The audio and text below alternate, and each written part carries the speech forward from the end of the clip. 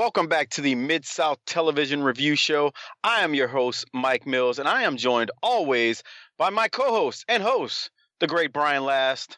What's going on, Brian? How you doing this week, man? Aloha, Mike. This is going to be a lot of fun. Mid-South is really starting to pick up. Interesting things happening. Interesting things being said on TV. And I think we have another exciting hour to talk about and play lots of Bill Watts sound bites from here today on the show. Yeah, I'm wondering if we should start calling it the Watts Soundbite Show, because there's been a lot of Wattsisms, and not only Wattsism, but Watts phrases and Watts talk. I don't know. What do you think? The more I think about it. You know, now that you say that, I'm going to play a clip real quick before we even talk about anything on the show. This is from the opening of the show. Last week, remember, after Bill Watts left, he had a flight to catch in the middle of the television taping, so he just took off, and then Boyd Pierce just orally filleted him during the show. He's like, oh, everyone loves Bill Watts. He goes off on him. He does it here at the beginning to explain now why Bill Watts is there and why he'll probably be there for the foreseeable future. Listen to this clip. As we received over 100,000 letters from you for the dream match, you fans at home, so many of you commented personally to me that whenever Cowboy Bill Watts is in the area, you want him as our guest commentator. Your requests, once again, are being answered this week. The Oklahoma Stampeder, Cowboy Bill Watts, is with us. Well, thank you, Boyd. You sure don't have to coerce me very hard. I love the sport, and I love the tremendous matches Mid-South puts on and the tremendous crowd participation, and that dream match was just another instance of it. And I think matchmaker Grizzly Smith, his years of experience in the ring, have become a valid asset to the people at home because he's always got the top matches for him. Today, another great card, so let's go right to the action. Interesting thing here, Mike. I don't know how much you remember about, years later in Mid-South when you were a little bit older, so you would have been watching it live. But they're completely pretending like Bill Watts has nothing to do with the company. Why is he here? Oh, I just love the matches that Grizzly Smith puts on, so I decided to come sit in as a commentator. Not, well, I own the sucker. Why do you think I'm here? Yeah, and I was too, like you just said, I was way too young to understand. I had no clue. I didn't know until I got older that Watts owned the son of a gun. That's why he's just randomly there. And now you look back and you watch Boyd. We got over 100,000 letters. Watts, Cowboy Bill Watts, saying people wanted you as a guest commentator. It's like, okay, I guess you did get 100,000 letters. Yeah, I didn't have a clue. I didn't find out until I got older. It's completely hidden on these episodes as you're watching back then. Yeah, he's just the expert who's in town until he has a flight to catch. Right. Good old Cowboy Watts. So it's Boyd and Watts again this week on the show, and Boyd is wearing, how would you describe this? Like a silver, it's kind of like if you took El Santo's mask and just made an entire suit out of it. He's like shining. Man, that dude's suit is so bright. If you put him on Pluto, you'd be able to see him from there without a telescope. It's ridiculous. It's utterly ridiculous how shiny and silver that jacket and tie are. It's just like, bam, it hits you as soon as you. And the thing I remember about Boyd's suits were, I remember them being like colorful and different like patterns. I don't know if I remember the shiny Boyd suits, but I guess you just kind of don't remember things the way they are a lot of times. But it's very shiny. He is very, very, very bright. He stands out. What he's got on certainly leans into what Watts was saying. I think it was last week about his suits and how everybody talks about his lavish. I don't want to call them lavish, but standoutish suits. That's right. And as you heard, Watts was getting ready to go to the action, and they did that. And, of course, it being Mid-South Wrestling from this time period, we begin with a Brian Blair match. I feel like it's a variation of this match we've seen on every single episode we've reviewed so far. It's Brian Blair versus Tom Ernesto Jr. Pretty much. I don't know how else to critique it other than what you just said. At least Brian Blair had a new jacket. I think it's like the third different jacket I've seen him wear. He is switching up the jackets. That's an astute observation there. He's definitely switching them up. He's doing some things different there. Tom Ernesto still looking like Ron Jeremy. Tom Ernesto Jr., I should say. Still looking like a Ron Jeremy lookalike somewhat. But, you're right. This is like a reboot. It's like a movie they've made a few times. This is a reboot of it, I guess I would call it. Well, Watts has some interesting things to say during this match. about Brian Blair, because Watts likes wrestlers. We all know that Watts likes guys who can actually wrestle, but he also likes big guys, and Brian Blair isn't the big guy, even though he does have some wrestling ability. So listen to Watts, put him over, and talk about wrestler size. And this goes back into what we said last week. Every time you listen to Watts, it's a master class. He completely and perfectly explains something, justifies it, tells you why it's reasonable, why it's rational. And it's just amazing. It's just, he does it so casually in the flow of the match. Let's listen to this audio. We'll talk about it again on the other side. For Neely rings the bell. Here's Bill Watts. Brian Blair was a state champion in amateur wrestling in Florida, too. He's a good athlete. He's small, so he really has to be good to get to the top. You know, sometimes when you're blessed with that God-given size and strength, if you've got the heart to go with it and a little bit of coordination, you can really take some shortcuts. But the guys around the 220 mark that have to work out hard to stay to 220, 225, 230, they have to have it all. And they've got to train constantly to be there. And that's like even number one, Paul Orndorff. He's not a huge man, but he's built his body to where he's overpowering physically. He's got that strong mental attitude, as does this Brian Blair. And that is so interesting because we know Watts likes bigger wrestlers. And he's explaining to the people watching at home why a smaller guy like Brian Blair has to work harder but still has a shot. Yeah, and it builds credibility for his whole promotion, too, in a promotion where there's big guys, you know, and he likes the big guys and he likes the tough guys. And here you got this smaller guy, although not small by normal person standards, but still small for wrestling. He wants to give him some credibility, and it's the right thing to do. So I agree. Watts encapsulates it well. He explains it well. I mean, he even brings in, you know, Paul Orndorff, who was smaller at that time, and how he had to work on his body, like as a comparison too. So I thought that was well done by him. I mean, we laugh at some of the stuff Watts has said about, you know, just randomly leaving in the middle of a taping to go fly to catch a flight to meet some people, as he said. But he also gives you some good tidbits on commentary and good things on commentary that you can sink your teeth into. He certainly does. And of course, Watts being Watts, we're not going to play this audio, but right after all that, he all of a sudden congratulates Larry Shakatana and the LSU amateur wrestling team and really starts putting them over for the first of twice during this television taping, because later on in the same show, once again, he starts throwing out the name and talking about LSU, and it's just, I feel like Watts meets all these people and then he thinks they watched the show to hear their name. Well, real quick, because I think you're about to go to the finish of the match. So he does mention it mid-match or right before a nice move that's about to happen. And then when the move happens, he just stops talking about LSU, starts talking about the match finishes, and then like 30 minutes later in the episode, he picks back up with where he left off. That's right. With LSU. like if you were to splice out 30 minutes and then just attach it, he ends up finishing his thought that he started in match number 1 later on in the episode. Just a point to consider as we go deeper in. But yes, I agree. Another thing I think it's important to point out, we'll start doing this every week, or at least every time they have a new set of tapings. But Mike, in the front row, as always, is the old man in the white cowboy hat. Of course, There are several old women next to him. I think one of the more identifiable ones is kind of towards the center of the ring, a little bit to the left of the man in the white cowboy hat. And then there's the teenage girls in the front row. I'm going to start paying attention to the crowd. I want to see who's coming back each and every week. We know the guy and the old lady are there every single show.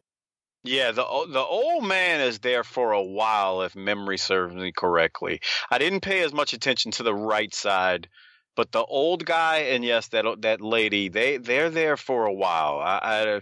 They must have been just mainstays in the area. Who knows? Maybe they had something to do with the Irish McNeil home. Who knows? But he's definitely there a lot. So I'll be interested to see as you're tracking this, and we'll both track it, I should say. Brian Blair wins via guillotine. Alfred Neely was the referee, and that's it. Just another Brian Blair match opening up another episode of Mid-South Wrestling. But this next part, we're going to play a lot of audio from because there's a lot going on. As we explained, we missed an episode. There's an episode missing, which would have been 2 episodes ago. And they make reference to some of the things that happened on that episode right here, Mike. Yeah, they break it down into some audio with the Sheik and what I'm assuming, well, not assuming, this is what happened, I guess, a few weeks ago when they didn't air it. So it's some good stuff, and it kind of tells a story of what happened. I mean, the Sheik was involved with this thing with Ellering, and now we're going to find out what's going on with the Sheik. So I don't know. I like. This was cool because, we're missing a show from 2 weeks ago. I mean, this is the January 23rd, 1982 episode. So we're missing a show from a few weeks ago. So I like that they're, putting this in here and letting us know what we may have missed. And because the segments that they show here and air and this audio we're going to listen to is actually not just from this week. It's from previous weeks. And it helps recap where we're at. So, so to say. It certainly does. And before we get to the recap clips, Bill Watts kind of lets you know what's going on, and he's just so fascinating to listen to. Let's listen to this first clip. Boyd Pierce, oftentimes wrestlers come here from other countries, and they don't understand our customs and the things that go on in the United States, and they'll see one portion of something that's an event in the United States happen, and they'll try to turn it to their advantage. And the man from Iran, the Iron Sheik, was no exception. After all, in Iran, they certainly don't respect any of our customs. They don't respect anybody's customs, as was proved by their violation of international law.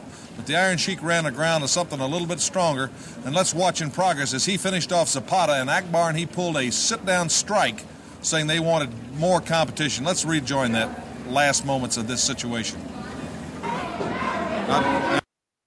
He's just, again, I don't even know how to describe it. It's just, he takes something that's very simple and he adds in detail that I wonder how many of the average rank and file Mid-South Wrestling television viewer knew exactly what Iran, knew the ins and outs of all these things that Watts references. Yeah, and I'm too young to be able to speak to that. I can tell you, for me, I would sit there captivated, and the storytelling was on point, where it was like, okay, he knows what he's talking about. Again, I'm 6-7 years old, but at that point in my life, he knows what he's talking about. He's telling that story well. So, but you're right, he's got a way of explaining it, and it's not like Watts is this great orator, so to say, but he still tells a good story when he's positioning what went down, how it went down, and then where we're at and where we're going, so to say. He does, and what they referenced, the clip from the show 2 weeks ago, is this, which is the Iron Sheik with Skandar Akbar at ringside versus Carlos Zapata, or you may remember him from last week's show as Zapata. But here's the Iron Sheik versus Carlos Zapata. Let's listen to the commentary. Man beat him while he's down. It only takes 3 seconds to pin him.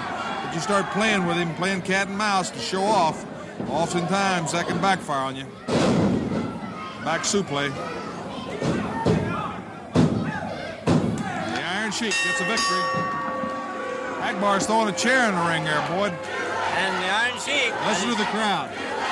They want him to know that they're proud of the USA. They still hold Iran responsible for the 440 days of hostage, and the Sheik is sitting down in the ring. And the chant of USA from their fans, and General Skandar Akbar moving from the ring. What you just seen is another typical American insult. And as much as every week I've been here on Mid-South, clamoring and yelling for competition. But this time, Boyd Pierce, Mid-South is not going to get away with it, because all you Americans seem to understand is cowardice and sit-down strikes, and that's exactly the way it's going to be. In other words, my man is going to have a sit-down strike until we get superior competition. And I smell a dog. That's right, I smell a lot of American dogs, and I smell one with fleas on it, and I'm talking about the Junkyard Dog. So if you're listening, Junkyard Dog, I'm issuing you a challenge. And my man won't leave that square circle until justice is done. That's out of my jurisdiction, not my department. You'll have to see the matchmaker. So Boyd had to throw that in at the end. Yeah, I think you know what I'm laughing at. That's out of my jurisdiction, not my department. You'll have to see the matchmaker. He says it as Akbar's walking away. Akbar had a chance to stop and turn around and go, you know what? Do something. But he was like, yeah, he's right. I smell a dog with fleas on it. That was a good promo. That was a good Akbar promo. Yeah. Yeah. Akbar was good, man. Akbar was the first wrestling manager I ever remember. Jimmy was the next one, Cornette. But Akbar was good, man. I like that promo. Not to get too off topic, but during your days as a wrestler, I know you were around a lot of those guys who work for, the GWF, like Rod Price. Were you ever around Akbar? I did. I was on one show with him, early 2000s, I think it was, with him. And I didn't know him, only shook his hand. But I've heard my share of Akbar stories from Rod, because Rod knew Akbar really well. And Akbar was, from the way Rod describes him, man, Akbar was a really intelligent, nice guy. And he was big into high school football in Texas. And funny story, as you're talking about this, Akbar believed that everything was a work based on what Rod Price told me. Because, again, I'm getting this secondhand because I didn't really know Skandar Akbar. But Rod, again, was real close with him. And so this knowledge with football being a work, whether it pro or NFL, was passed on to Rod, or Rod seems to believe, he played in the NFL too, that he could tell it was a work. Rod would always tell me football is a work. Well, many years later, I met James Beard, the referee from Global and World Class towards the end. And James was telling me, I think it was about a year and a half ago, he goes, man, Rod got that from Akbar. Akbar used to always say that pro sports or the NFL and college football was all a work. And he said the way Akbar used to describe it was, well, you got the baby faces over here, you got the heels over here. So he would use like wrestling terminology when talking about sports being a work and whatnot. So never got to meet him, but everyone that I know that knew him had nothing but great things to say about him. I mean, just, real nice guy, just a well-respected person in the business. Well, now we're coming out of that clip, that flashback to 2 weeks ago, where Watts, of course, had gone into detail about they were hostages for 441 days. He keeps harping on every little detail. It's amazing. I love it. But Now they're back in the present day, the present time of this show, which I probably should say here. This is the January 23rd, 82 show. And now they explain what we're about to see. So let's listen to this now. Well, this is one strike that didn't last very long, and matchmaker Grizzly Smith didn't need to meet with a grievance committee or have anybody from the National Labor Relations Board to settle it. He went right to the man that was challenged, the Junkyard Dog, and he answered the Sheik and Skandar Akbar's sit-down strike. And let's see the final moments of that emphatic answer, the Junkyard Dog. Boy, that one doesn't need any introduction. Did you ever see a Junkyard Dog get back down from a fight? Not this one. Grizzly Smith is the kind of matchmaker I like. My gosh, if somebody runs his mouth, he's got to put up or shut up. And I'm with the dog as is the whole crowd. USA, USA, they were chanting against that Sheik, waving his flag and being proud of them taking defenseless people and hijacking this country for 444 days. You get all the competition he wants right here at Mid-South. Wow, the dog slapped him on the breadbasket there.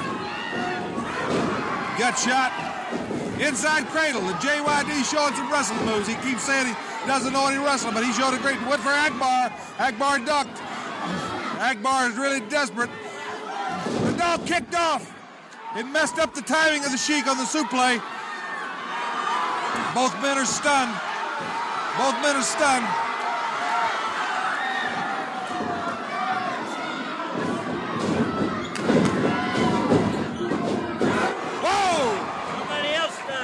That'll give you a 15-yard penalty and thrown out of the game in the National Football League. But in pro wrestling, they just leveled the Iron Sheik. And there goes Akbar coming in. And he got that pointed toe boot of his man right in the face. And the dog is just polishing him off. And the Sheik is groggy. The dog just gave him a forearm shiver. There it is. Akbar asked for it, but I don't think that's what he wanted. A victory to the Junkyard Dog. Well, that was a huge pop for the Irish McNeil Boys Club. They were so into that, and Mike, without even getting into the Iron Sheik and Akbar, that was like perfect usage of the Junkyard Dog. Quick, brief, he looked great, hit his move, got the win. Everyone went crazy.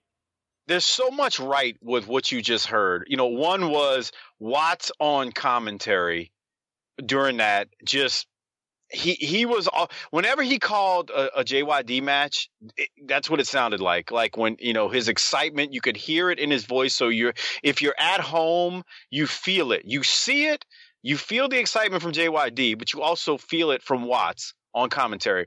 Another thing that was great there, you can't see it as you're listening to this podcast, but Akbar's bumps here are tremendous as he sells for JYD. Yeah. And this was Akbar. That was just him. That's how good he was at his job as a manager.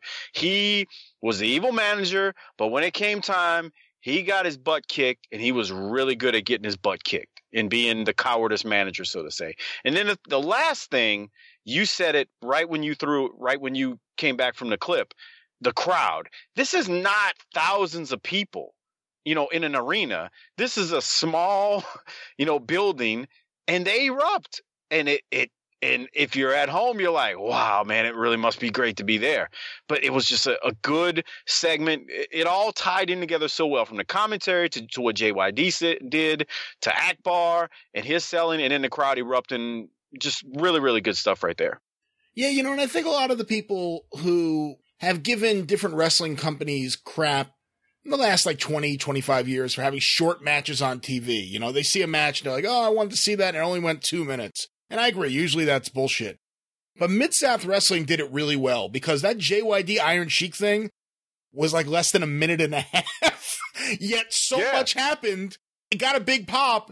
It made sense in the general scheme of things, and nothing took away from what could be, I stress that because we'll explain why in a second, a house show program. Because Iron Sheik can come back and say, hey, my manager was in the ring. You hit my manager. I was distracted. I had just had my sit-in. I already wrestled. There's enough things you could have a program, but a program was not to be. But see, you said something that's key there, and it's the argument I make on Booking a Territory nearly every single week. Wrestling was not made, not only, I agree with Jim Cornette says, to be national, but wrestling was not made to be a freaking 3-hour marathon on Monday and 2 hours on Tuesday. It was at most a 2-hour product, at most. And you mentioned how quick it was. Problem nowadays, you got too much time to fill. Well, back then, that minute and a half, to what you just said, yeah, that was just the match portion of it. But this whole segment was longer than a minute and a half. And to the other point, you could lead into a house program based on what you just saw that you could then take around the circuit and around the territory. But, now you got too much time to fill. So sometimes you have to stretch things out longer than they should be, even though there are still very short matches nowadays on TV. I'm not saying there aren't. But yeah, you make a good point with that. It's short. It was hot. I mean, you heard the crowd. They were hot. They were into it. And, more's coming on this particular segment as we're speaking about it too. Well, like I said, what could have been, but the Iron Sheik is not here this week. Nor will he be returning anytime soon. We'll talk about that on the other side. But here's Skandar Akbar, his manager, discussing the departure of the Iron Sheik. Special challenge match scheduled here. Let me interrupt. I've just received a telegram, and I'm as puzzled as you or anybody else watching here in Mid-South area. I have received a telegram saying that the Iron Sheik has been recalled to his native Iran by the great spiritual leader himself, Ayatollah Khomeini. And this is all I can say. All the arrangements, I assure you, had been made for the Iron Sheik to appear to wrestle the Junkyard Dog tonight. I had gone to great expense for this rematch that was scheduled. All I can tell you is the Iron Sheik is not here. This is all that I have to go by, a telegram that was given to me just moments ago, that the Iron Sheik is not here. Before I walk out of this ring, I'm visibly upset, as you can see. I am upset. Well, that's quite obvious. Before I leave this ring, I would like to tell all you people watching in Mid-South who underestimated the value and the valor of the Iron Sheik, because you know now that this man is held in high esteem in his native Iran. The #1 bodyguard has been recalled to Iran. That's all I can say. But I can say one more thing. That you should treat the Iron Sheik with respect, just as the general. All I can say is I made the arrangements. The man is not here. Well, the Iron Sheik is not here. Obviously, there will not be a Bill Watts, it doesn't look like there being any Iron Sheik and the Junkyard Dog. So let's go back to the desk and Boyd Pierce between the Cowboy Bill Watts and see what happens. Look like there'll be a confrontation this evening between the Iron Sheik and the Junkyard Dog. Our next thing was going to show you a videotape replay of a match between the Samoan Warriors, Afa and Sika, and so we'll watch that right now. Okay, first of all, they're talking over Reeser. I don't know what was going on there. He kept going. And, the story with Reeser always was he would drive Watts crazy sometimes because he was so long-winded, like on the local promos. He would just very slowly and very calmly tell you the entire card. So if you're doing like let's say they have 1 minute for promos, like 45 seconds of it was just Reeser talking about everything. And here he's just like, well, there it is, the challenge. Let's go back. Let's see. Like, he's still talking. They're ready to move on, and they can't. Can you imagine Watts sitting there? He's like, will you shut up? He's got to be thinking it, like just peering through them. Because they're sitting off to the side, so he can see him as this is going on. Good old Reeser. Oh, we love Reeser though. Yeah, they were ready for him to throw it over, and Reeser's he didn't know how to throw it over. It was like he wanted to keep talking, to the point you said. He's gone on for another 30, 40 seconds when the rest of them are trying to take over at that point. The other interesting thing, of course, is the Iron Sheik. Now, the Iron Sheik was involved in a short program on TV with Paul Ellering, who's also gone, obviously chasing the lovely ladies somewhere, but now the Iron Sheik's gone. I'm not exactly sure why. He shows up almost right away, like literally the next day after he left Louisiana. He shows up in Florida, and then after a pretty short run there, he goes to Memphis and then Atlanta. So he starts really getting around. I'm not sure why he left Mid-South, because it seemed like they wanted to do something with him. My guess would have been, without knowing anything, because they didn't bury him. They didn't say like, oh, the Junkyard Dog ran him off. They didn't do that. And like, even when the heel said that he got recalled by Ayatollah Khomeini, the babyface commentator, like Bill Watts, didn't go, oh, he's just scared of the dog. They didn't do any of that. I'm guessing maybe he beat up a fan. I don't know. I had to take a guess. That was my guess, why they had to get him out of town quickly, because he went to Florida. And of course, Eddie Graham had a great relationship with Bill Watts. And then he went to Jerry Jarrett, and Jerry Jarrett had a good relationship with Bill Watts. They got him out of there quickly, and it didn't seem like they were really finishing him up. And he had only been in Mid-South for, 3 months, 4 months. So not exactly sure why he left Mid-South. Something I have to research. That's a good point, though, because you're right. They didn't bury him. I mean, they actually made him look strong right there at the end, if you really think about it, based on what Akbar said. And then, like you said, Watts didn't say anything at the end of that. They didn't there was nothing negative, I should say. They actually made him seem strong.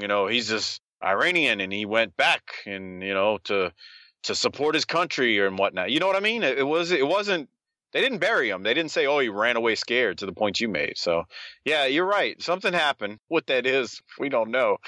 I'd love to ask the Sheik, why'd you leave? Yeah. Can you imagine his answer? Well, the thing that stands out about it is just Mid-South Wrestling is known for a consistency. They talked to the audience in a consistent tone. The storylines made sense and were consistent. Unless something crazy happened, like JYD walking out, things made sense. Things had a beginning, a middle, and the end. And then within 3 shows, Paul Ellering and the Iron Sheik are both gone, and both were definitely set up, because those last couple of shows we did from 81, there was one show where they had 2 different segments on the one show, and it ended up being more than half the show. Ellering got the only actual promo that wasn't a local promo on the show. And again, a promotion known for consistency. Both guys are gone within a couple weeks. Yeah, they jettisoned very quickly. It was over within no time. I mean, we did those few shows where they're having that challenge with the Persian clubs, and then poof, within 2-3 weeks, they're all gone. And the next match here, they built up. It's again a previous clip. The Samoans versus Jesse Barr and Tommy Wright. Afa and Sika, of course, in Mid-South, they spell Sika S-I-C-A, as opposed to the popular S-I-K-A, and they're with Ernie Ladd in their corner. Boyd Pierce calls the match. Not Bill Watts, Boyd Pierce. Bill Watts must have had a flight. And Sika pins Tommy Wright with a Samoan drop. Alfred Neely, the referee. But, I like Boyd as the commentator. Maybe you'll understand this, but I feel like if I was driving cross-country through Louisiana somehow, I don't know what route I'm taking, that I'm going through Louisiana to get from one side to the other. But if I stopped and I watched Mid-South Wrestling, Boyd Pierce is like the perfect voice for that show. I mean, Watts is perfect, and Watts should be there every week, but Boyd is actually good on commentary. He never gets a chance, but it's a very regional thing because of his voice, but he's great. I agree. I thought Boyd was fine. Boyd, he may not have sounded like Mr. Excitement. You know, he wasn't Lance Russell, obviously, but put him there by himself when Watts wasn't on commentary or any other of the quote unquote guest commentators that you'll see appear. Boyd was fine by himself. I mean, he did a good job. There wasn't anything that he did wrong. And I thought he was good. I thought he was good. I did have that same note. It was like all of a sudden Watts just disappeared. He'll be back in the next one, but he disappeared on this match. So I agree. Hey, to the point you made about the way they spelled Sika, I can't remember how much we've talked about this on previous episodes, but a staple of Mid-South Wrestling is misspelling names and graphics. And I don't want to spoil anything, but we'll see a lot more of that in the years to come.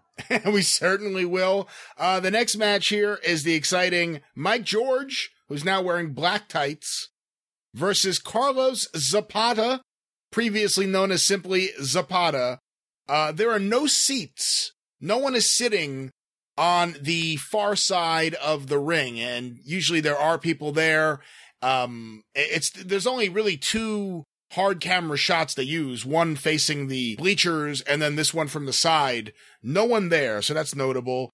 And then we talked about last week on the show, Mike, Watts mentioned that Zapata looked like a guy known as the Welcher, Katsaboulis. Well, for reasons we still don't understand, Watts brings him up again this week. Let's listen to this. And action's fixing to pick up, Bill. That's right. Carlos Zapata, a man who is connected by kin to the Welcher Katsaboulis in Jackson, Mississippi. Friend of Jack Curtis, former friend of mine. Again, what is that? He buries this guy on TV 2 weeks in a row, and he makes you think it's not like a rib, because last week he's like, and I know the wife, and I feel bad for the wife and the kids. And this week he's like, he's a friend of Jack Curtis. He's not a friend of mine. What the fuck? I'm trying to think is this some kind of inside thing that it's just like a rib? Because ribs are big in wrestling, obviously, and I don't know. I don't know what to make of this, because I mean, we're halfway intelligent. We're sitting here watching this 30 plus years later, and we're like, what is he talking about? And maybe I need to Google it and see if I can figure out what's going on, where he's getting this from, but I have no clue. It's the strangest thing. And because you can't tell me, well, maybe there are people in the audience at home going, oh, I know actually what he's talking about. Yeah.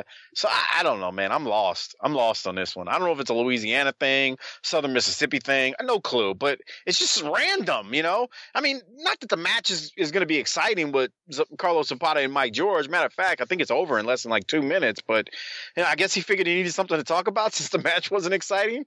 I don't know. Just strangest thing and just random. Like you said, WTF. I'd like to know exactly what he's saying. Is it Katsaboulis?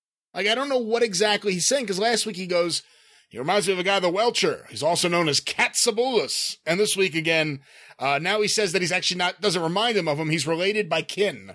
Somehow, the story has changed a little bit, and that's the story. Watts needed things to talk about. Like you said earlier, he picked up his talk about LSU and Larry Shagatana for a second match on this show. It is interesting because Watts is kind of like that last, it's hard to say last. I mean, he's the most notable one, I think, who still had involvement with local amateur wrestling.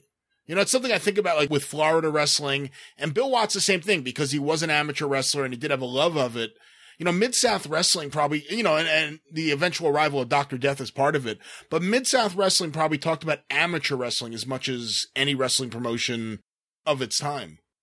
Oh yeah, he taught, and Watts especially during commentary in the middle of matches.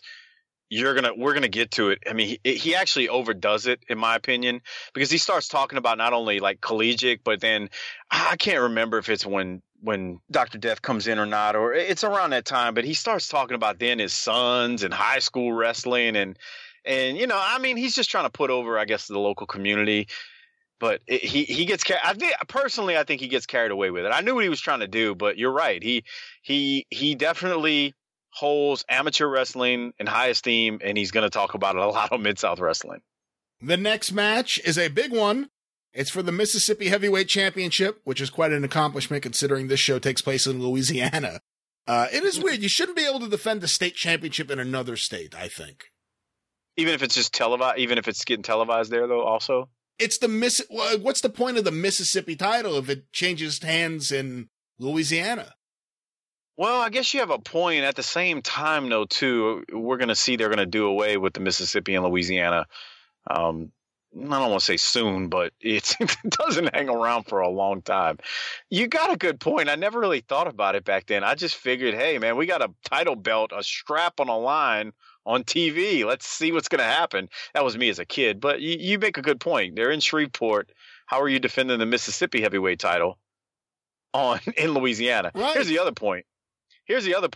Bob Orton Jr. did the job last week to Mike George in like 2 minutes or 3 minutes. And now he's about to fight Mr. Olympia. He's still the champ. Wasn't that last week, Brian? It may have been. It's interesting, and we'll talk a little bit more about the match, but Bob Orton Jr. famously, Bill Watts always said that he fired him because he got into a fight and he didn't have enough, scrapes on his knuckles. He didn't think he threw enough punches. I also heard the story that he got into a fight and he lost, and Watts fired him. But it really seems, and we'll talk more about this later in the show, maybe getting buried isn't the right term, but he sure does get beat a lot on TV for a guy who's supposed to be in the main event mix, or at least a top tier mix. Right. I mean, here's the thing. You got to understand, back then, to me at least, there was a North American champion, and you had the Mississippi and Louisiana champion. I mean, those were, I don't want to say equivalent to the Intercontinental title, but I mean, they were big deals to us as fans back then. So, yeah, when you see Bob Orton Jr., again, maybe the term buried is not good, but certainly putting people over on TV, it wasn't a good look. If I'm going to be honest with myself right now, if you're supposed to be the champion. I mean, last week he lost to Mike George, or a week before, I can't remember, in 3 minutes time. So, or 4 minutes, whatever it was, 3.5. So, but those titles meant something back then to us. So I don't know. It's weird, but it is what it is, I guess. So, well, let's get into the match. Won't you say, Brian? It's a good match back and forth. I have a little bit of audio here of Bill Watts because he uses this example, the Mississippi title being defended on TV, to talk about Mississippi, talk about promoter George Culkin and some of the heel fans. Let's listen to this. The fans are really, one thing about Mississippi, they get involved with the athletes and the sport. It becomes almost personal with them.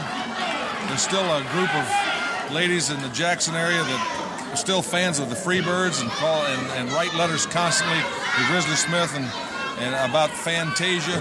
This is real loyalty, and I really enjoy people that love their sport and stick with the people that they care for, irregardless sometimes of whether they have the popular backing or the popular appeal. I mean, it seems like that everybody has their own favorites, and that's what makes it a great sport. And right here, Mississippi title match, sanctioned by the Mississippi State Athletic Commission.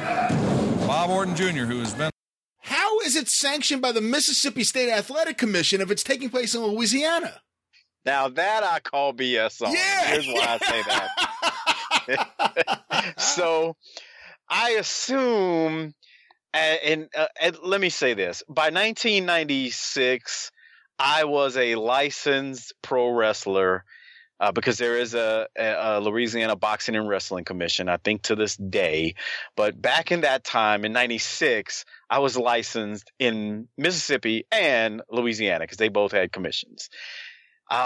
So you're right. It could not have been, assuming we're still talking about the same commissions, which things don't change quickly. Let me tell you, down south, as someone who grew up down there in Louisiana and Mississippi.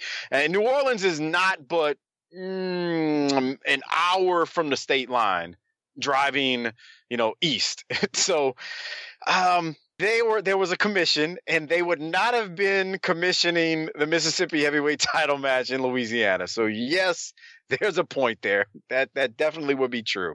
I love the idea that there's a group of female heel fans in Jackson, Mississippi, who keep writing Grizzly Smith letters. The way Watts said, Watts didn't say like, they keep writing and saying we want the Freebirds. He goes, they keep writing letters about Fantasia. So I like the idea that they're just writing like letters about the mythical Fantasia of Freebirds lore to Grizzly Smith. Oh man, that was good. That was a good clip you grabbed. That was really some good stuff. Did you find that crowd was really quiet during a lot of that match though? Yes, although it does pick up a little bit for the finish, and we might as well just say what it is. Mr. Olympia, we're talking all this about Bob Orton kind of getting defeated on TV often. Mr. Olympia came in and quickly is getting a push, and here he wins the Mississippi title on TV over Bob Orton with a sleeper hold, and the place pops for the sleeper. And Mr. Olympia, being a good babyface, wakes Bob Orton up after he puts him to sleep. But, they're starting to do something with Mr. Olympia, and of course, they would do a lot with Mr. Olympia. Well, quick question for you as someone who watches, later on. For me, as young as I was watching this, Mr. Olympia, I remember him when he came in. It was a big deal. He had the mask.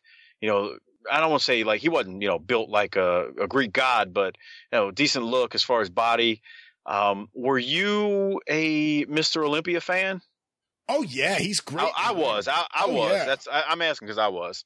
Okay. He's great in the ring. He's great as a heel eventually. He's great as a baby face. It's weird. I got to see how things transpire because I must admit he's in good shape here, but he's not in as good a shape as I remember him eventually being in.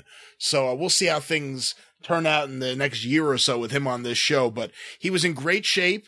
He was really good in the ring. He's one of those guys you always think he could have done more.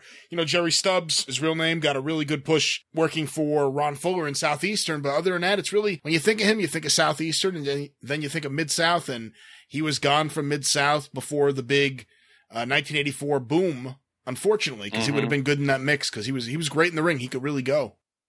Yeah, he'd have been real good in that. I don't know if I was a big fan of him because, eventually they pair him with JYD and whatnot. But yeah, it definitely... I just used to, I really liked him. I mean, it was, I don't know if it was the mask or what it was, but it was something about him I remember as a kid. And that's why I asked you what you had thought of him. But he was good. I liked when he came into Mid-South. And I like the fact that like all the baby faces, no one is like similar. Like JYD is not similar to Mr. Olympia, who's wearing a mask, who's not similar to DiBiase, who's not similar to Murdoch. Like everyone who's there on the babyface side, and I'm sure if you go down the heel side, and actually I'm doing it in my head right now, you can do the same thing. Like no one's too similar to someone else. Everyone's unique and different. It's a great point, and that's what made, I think, wrestling better back then overall. You didn't have cookie cutter. You did not have the cookie cutter guy. I mean, you just didn't. Where it was, God bless that company in your neck of the woods, but it's like we're going to train these people at this performance center, and they're getting away from it because they're hiring diverse, and I don't just mean race wise. They're hiring diverse workers, so to say, or wrestlers, people with different looks, people with different skills and styles. But there definitely was not a cookie cutter back then in Mid-South. You did not have that one style. It was a rough style, don't get me wrong, but you had different looks. I mean, you're right. JYD is nothing like Mr. Olympia, is nothing like Ted DiBiase, is nothing like Murdoch, and same thing with the heel. So a very good observation there. And it really plays out in the next match, which is Paul Orndorff and Bob Roop, who of course have been teamed up together or aligned together for several weeks against the North American champion Ted DiBiase and Dick Murdoch. We brought up, Mike, last week on the show how, it's interesting seeing the relationship between Murdoch and DiBiase here and knowing about the famous heel turn in November, or double turn, I should say, in November of 1985. And they're building it up again here. That Murdoch was responsible for getting DiBiase in. He worked with him when he was the champion. So they're really building up the relationship, but there's a lot going on with this match. And we'll talk a little bit about what happens with it, but we got some audio right here to play. Man, that could just be like the starter's gun, because I'll guarantee you, with the 4 men you got out there, anything can happen. Dick Murdoch and Ted DiBiase and all Texas team. It's got to be with some great pride that Dick Murdoch is the man who started young Ted DiBiase. And DiBiase was Rookie of the Year when Murdoch was probably the top star in the country. And now Dick Murdoch has teamed with him again, with Ted DiBiase, now the North American champion and one of the top rising young stars. And Dick Murdoch, the established giant in wrestling, has got to feel proud that this young man that he started, is now teamed up with him in a match against two top ones, Bob Roop, a National AAU champion, Pan American Game champion, former Louisiana heavyweight champion, and Paul Orndorff, a man who 2 weeks ago right here on Mid-South won and lost the North American title in probably the most controversial situation I've ever seen due to the stipulations of the match, all in one move. DiBiase and Murdoch, you can tell, have worked out together. They got some teamwork down. They're going to be a hard group to beat. I'll say one thing, when they come from Texas, they have an abundance of the thing that gets a lot of athletes going, that's pride. But number one, Paul Orndorff has made it pride also. And that man is wired to the ground, and he's on the quest of the North American title, and there's the guy he's after, Ted DiBiase.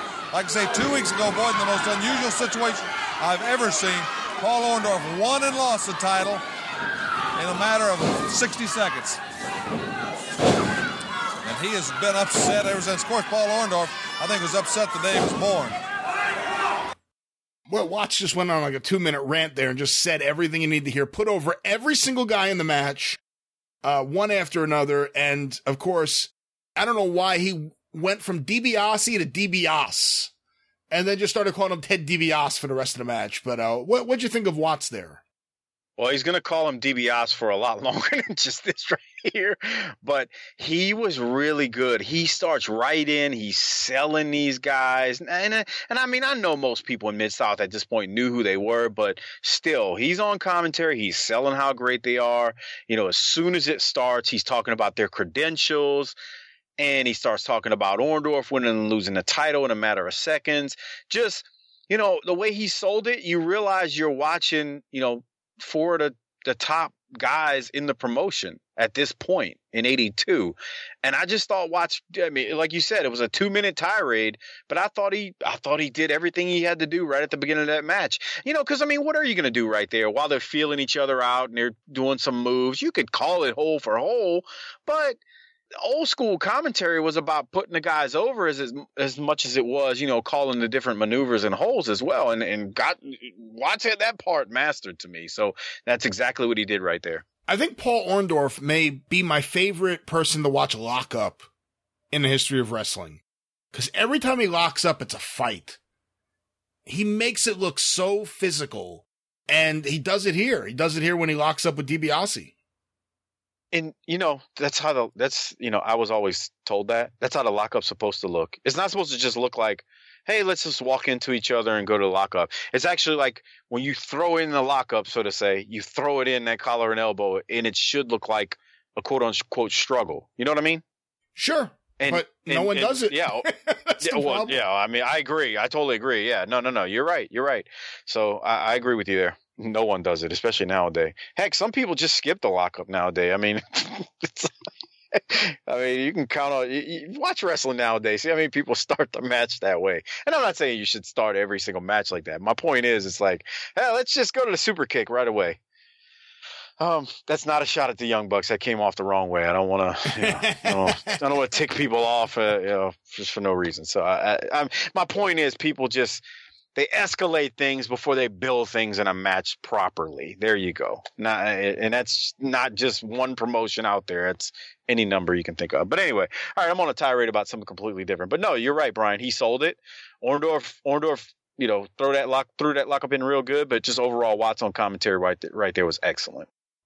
And you heard the fans pop when Paul Orndorff got in the ring because they knew it was going to be DiBiase and Orndorff going at it. And they really got into this match. They really got into the figure four spot where DiBiase gets Orndorff in the figure four and then Orndorff reverses it and DiBiase has to get his way out of it.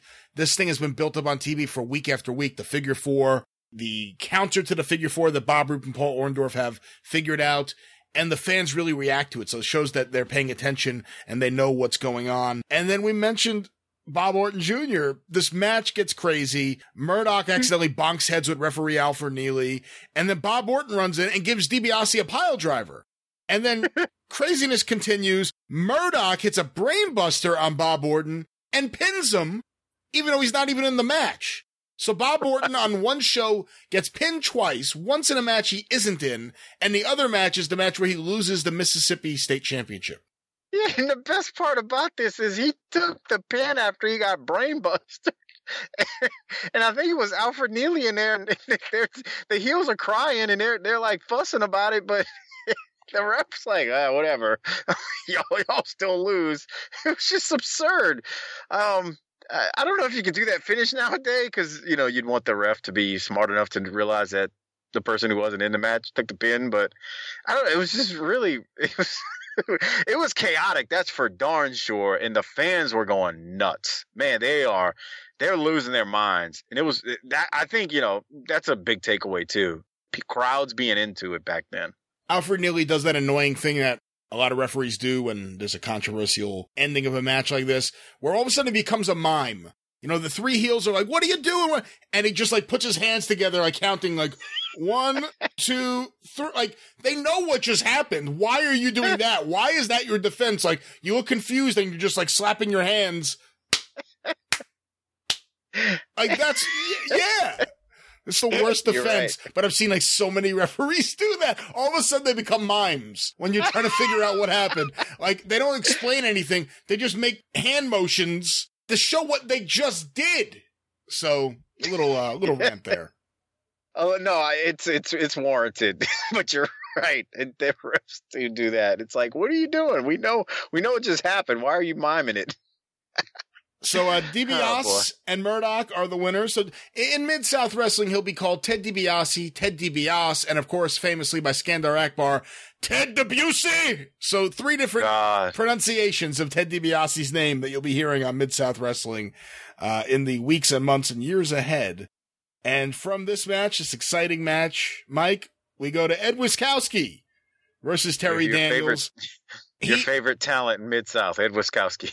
No disrespect to Ed Wiskowski or anything else he ever did in his career, but it's like watching paint dry him in Mid-South. It's just, he's so big, and it's not even that he's slow, but he seems slow because he's so big. Terry Daniels is a tiny guy. This is one of the, this is Terry Daniels early in his career before he's Private Terry Daniels in the Cobra Corps, and he would end up back in Mid-South Wrestling in 85, I believe.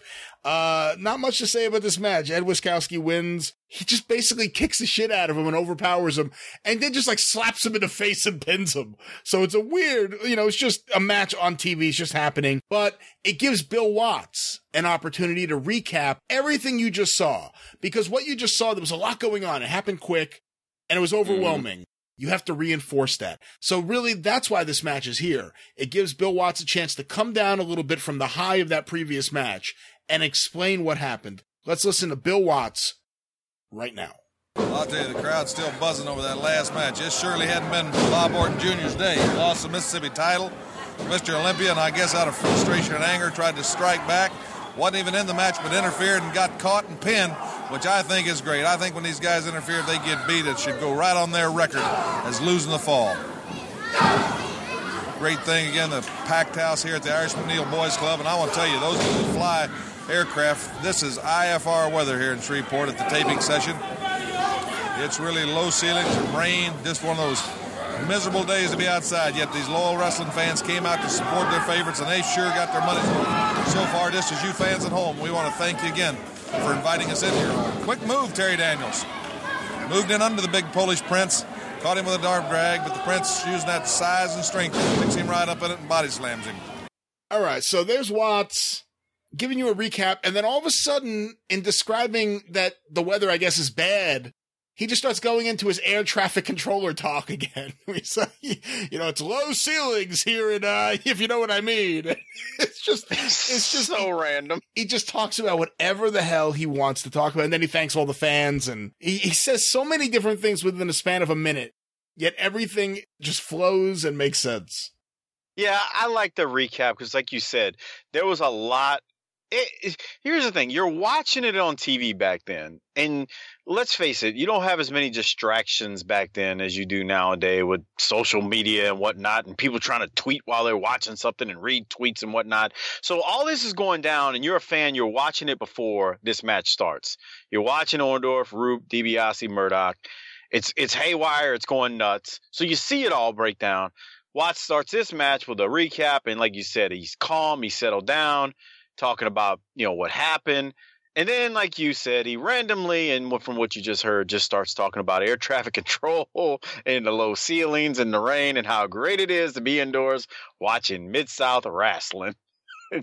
And then the match ends, and Ed Wiskowski wins with a backbreaker and a brutal chop to Daniels as Daniels goes down, and that was it. I liked Watts here, though, even though he went off, I don't want to say off script, but even though he went to the whole ceiling deal with the air traffic control randomly. I like the recap at the beginning of it. And this was a very quick match. I didn't time it, but probably less than 2 minutes. It ended very quickly. Wiskowski's like a wrestler he just feels like he should be like the Midwest in like 1972. Like it's just he doesn't fit in. It just doesn't feel right, him being here. I feel bad saying this. It's just, he's not doing anything and he's not impressive, and it doesn't seem a good fit. Here's a confession, and I'll take some heat from this from my Louisiana and southern Mississippi and Mississippi, Alabama folks who listen to this show. I don't really remember him in Mid-South as a kid. I didn't really realize who he was as I think about it until I started rewatching these. And it's because I don't know if it's the out of place thing as much as there's nothing flashy about him that would make me really remember him from when I watched it originally in 1982. If that makes sense. Like there's nothing there that I can grab. I always use the term sink my teeth into, like Murdoch and DiBiase and even Roop and Orndorff. There's something there. JYD, obviously there's something there. Wiskowski, it's no disrespect to him. There's nothing I remember. There's nothing that was memorable where I was like, oh yeah, I remember watching him when I was a kid in 82. It's not there. And Terry Daniels takes a great ass kicking. Oh, yeah. He could sell. Boy, I forgot how good he is at selling. You really believe he's getting his ass. Well, I mean, he may actually be, but you really believe in the beating he's taking. Yes. Yeah. He took a beating from Big Ed Wiskowski right here. Good looks. I think Watts was probably proud of Daniels and the beating he took from that big man right there. Well, the next match is the last match on the show. It's Frank Monty versus Bill Ash. Frank Monty has the most unflattering look because he has like a perm and a mustache, and his perm and his mustache are brown. And then he has brown tights, and then he has like this brown, I don't know, fleece or suede. I can't tell exactly what it is, but this brown zipper up jacket with this big collar. It's just not a good look. He looks like a 1972 porn star right there. That's like the perm. Not that I watch porn in the 70s. It just, there's something about his look that it's like, wow. Yeah, the brown, the crushed velvet. I don't know what the heck it was, but I agree. His look was just, And then, the other part is, and I'm sure you're going to talk about this as a second, he just kind of threw this match at the end. He needed to fill up some TV time. That's basically what it is. It's just, let's do this. Watt starts talking about Bill Ash's father, Noel, who made wrestling boots and was respected, as Watt said it. A little fact there for the fans. No finish to the match. They really do put Bill Ash over, though, in commentary. And I know Bill Ash had some runs in Tennessee and I think Southeastern, but they really made him sound credible here in this last match. And I believe he may have even taken over his father's wrestling boot business, but I'm not certain. I didn't know that. That's interesting. But no, Frank Monty was I keep going back to how he looks. I'm sitting there looking at my screen right now, and I'm like, wow, I had to pull it up for a second. Oh, goodness. Did you have any audio from this to play, Brian? I couldn't quite remember if we had anything from this. It happened. It was it was so quick. I mean, the only other thing I had too was like, this match is crammed in at the very end. I mean, it actually starts with like 4 minutes of TV time left, but it felt like, Watts talking about what happened earlier in the show. So he's kind of like recapping what happened with the Mississippi title bout. And then he talks about the big tag match. Not details, but hey, we had an exciting hour. We had the Mississippi tag title. We had the big tag match. And then he starts walking us through what's coming up next week. And then, like, they realize they get like a time cue or something that there's 30 seconds left. And then Boyd starts plugging stuff as fast as he can for next week. And then the show just ends in the middle of the match. We'll catch you next week at Mid-South Wrestling. It's just, and this is kind of common. I mean, I'm laughing, but it happened, more than once, obviously. But did you catch all that at the end? Yeah, I mean, it was basically just get every single thing in, and then the show just goes off the air without any conclusion to this match, that there really is no need to leave anyone in suspense of Bill Ash versus Frank Monty. Although it builds into the credibility of, we have our main event, we put it early or in the middle of the show, and then the rest of these are expiration of time matches, and you may see the ending or you may not, and it may be a main event match that ends the show, or it may be an undercard match. You never know. And I think that I actually think the more I've thought about it over the years, this was a good way to do it. Even though it's like, why wouldn't you just end it? Well, it gave the show that real fight appeal, so to say. Back then, you didn't have because if you'd have ended it right as time was expiring, it's like, oh, okay, there's no real competition in it. But like you said, they threw the main event 2 matches before this. You had some fill-ins. And it makes it feel like, okay, that other match, the main event, Orndorff, Roop, DiBiase, Murdoch, it could have went the entire time. And you will see times where that will go the entire time or go later into the show. But no, there's some realism here. We added a match. Okay, now we got another standby. And if it doesn't end before the hour ends, well, that's just how the cookie crumbles sometimes. So I was all right with it. It's funny, though, as you look back at it all these years later when you rewatch it. And with that, we have another episode of Mid-South Wrestling in the books. Any final thoughts about this week's episode, Mike? The tag match was good. The Mississippi title match, I enjoyed seeing Mr. Olympia. Good stuff there. The Watts Iron Sheik deal and JYD, I thought that was a real good segment or group of segments for the show. So I liked it. I mean, it was good. Look, we got to be honest. This is not the great stuff that we'll see from Mid-South coming up, but good. Look, 40 minutes of wrestling, without the commercials and whatnot. So a good show. I enjoyed it. The storylines all make sense. Everything that happens makes sense, and you have Watts, the master explainer, telling you, even when there's nothing happening on a show, the show keeps moving and the show's so interesting because of that commentary. Another fun episode, another fun week, and, things are still happening. The Figure 4 is still in play. The DiBiase, Orndorff, Roop feud, there's no resolution yet. Ernie Ladd wasn't really on this week, even though they had a clip from a previous show of him managing the Samoans. Same thing with JYD, a clip, but he's not there. And Dick Murdoch's in the mix again. Iron Sheik, like Paul Ellering, is gone. Mr. Olympia is starting to get a push. Things are really starting to happen. And 1982 is going to be a really interesting year and a really cool year. And it's starting to take place right here.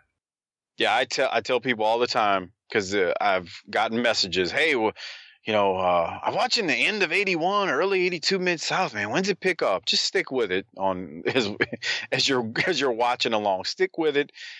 You'll see it pick up, and when it picks up, you'll enjoy it. I mean, I will say this, around this time again, it's not a lull, but it's a little slow. I mean, by today's standards, but back then it wasn't slow. So yeah, it picks up, and 82 definitely going to be a good year. Well, with that, Mike, let the listeners know how they could stay in touch with you and keep up with what you're doing with Booking the Territory. Well, you can follow me on Twitter, 2 places, at BTT_podcast. My personal Twitter is at Mike504Saints. And then you can like our Facebook page. It's facebook.com/bookingtheterritory. 2 shows a week. Once on Thursdays, we do, I'll just call it the NWA WCW Saturday Night Show right now, because that's what it's mostly consisting of. But we do talk a lot of other old school classic wrestling topics on that one. That's on Thursday nights, 7 p.m. Central Time. The show drops.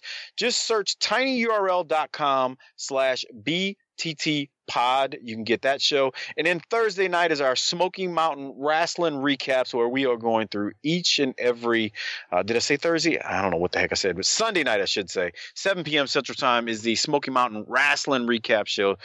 Every single week, we're going through each week of Smoky Mountain Wrestling. It is a fun ride. You can download all of those shows again at tinyurl.com/BTT Pod. You can check us out wherever you get podcasts from, whether it's iTunes, Apple Podcasts, Podcast Addict, TuneIn Radio, Stitcher. Everywhere you, what did you say, Brian? You get for free or steal your podcast from, you can check us out. Lots of fun, lots of good times. Doc, Harper, and I, we have fun talking old school wrestling and celebrating the days gone by, the days that'll never happen again, unfortunately. So it's a good time, though. We have a lot of fun. You can follow me on Twitter at GreatBrianLast, and you can follow the 605 Super Podcast on Twitter at 605pod. To keep up with the Super Podcast on Facebook, join our Facebook page, our Facebook community, facebook.com/superpodcast. Get updates about the show, exclusive artwork, give your listener feedback, and so much more. Facebook.com/superpodcast. This show is a production of the Arcadian Vanguard Podcast Network. Until next time, for Mike Mills, I'm the great Brian Last. Tally-ho!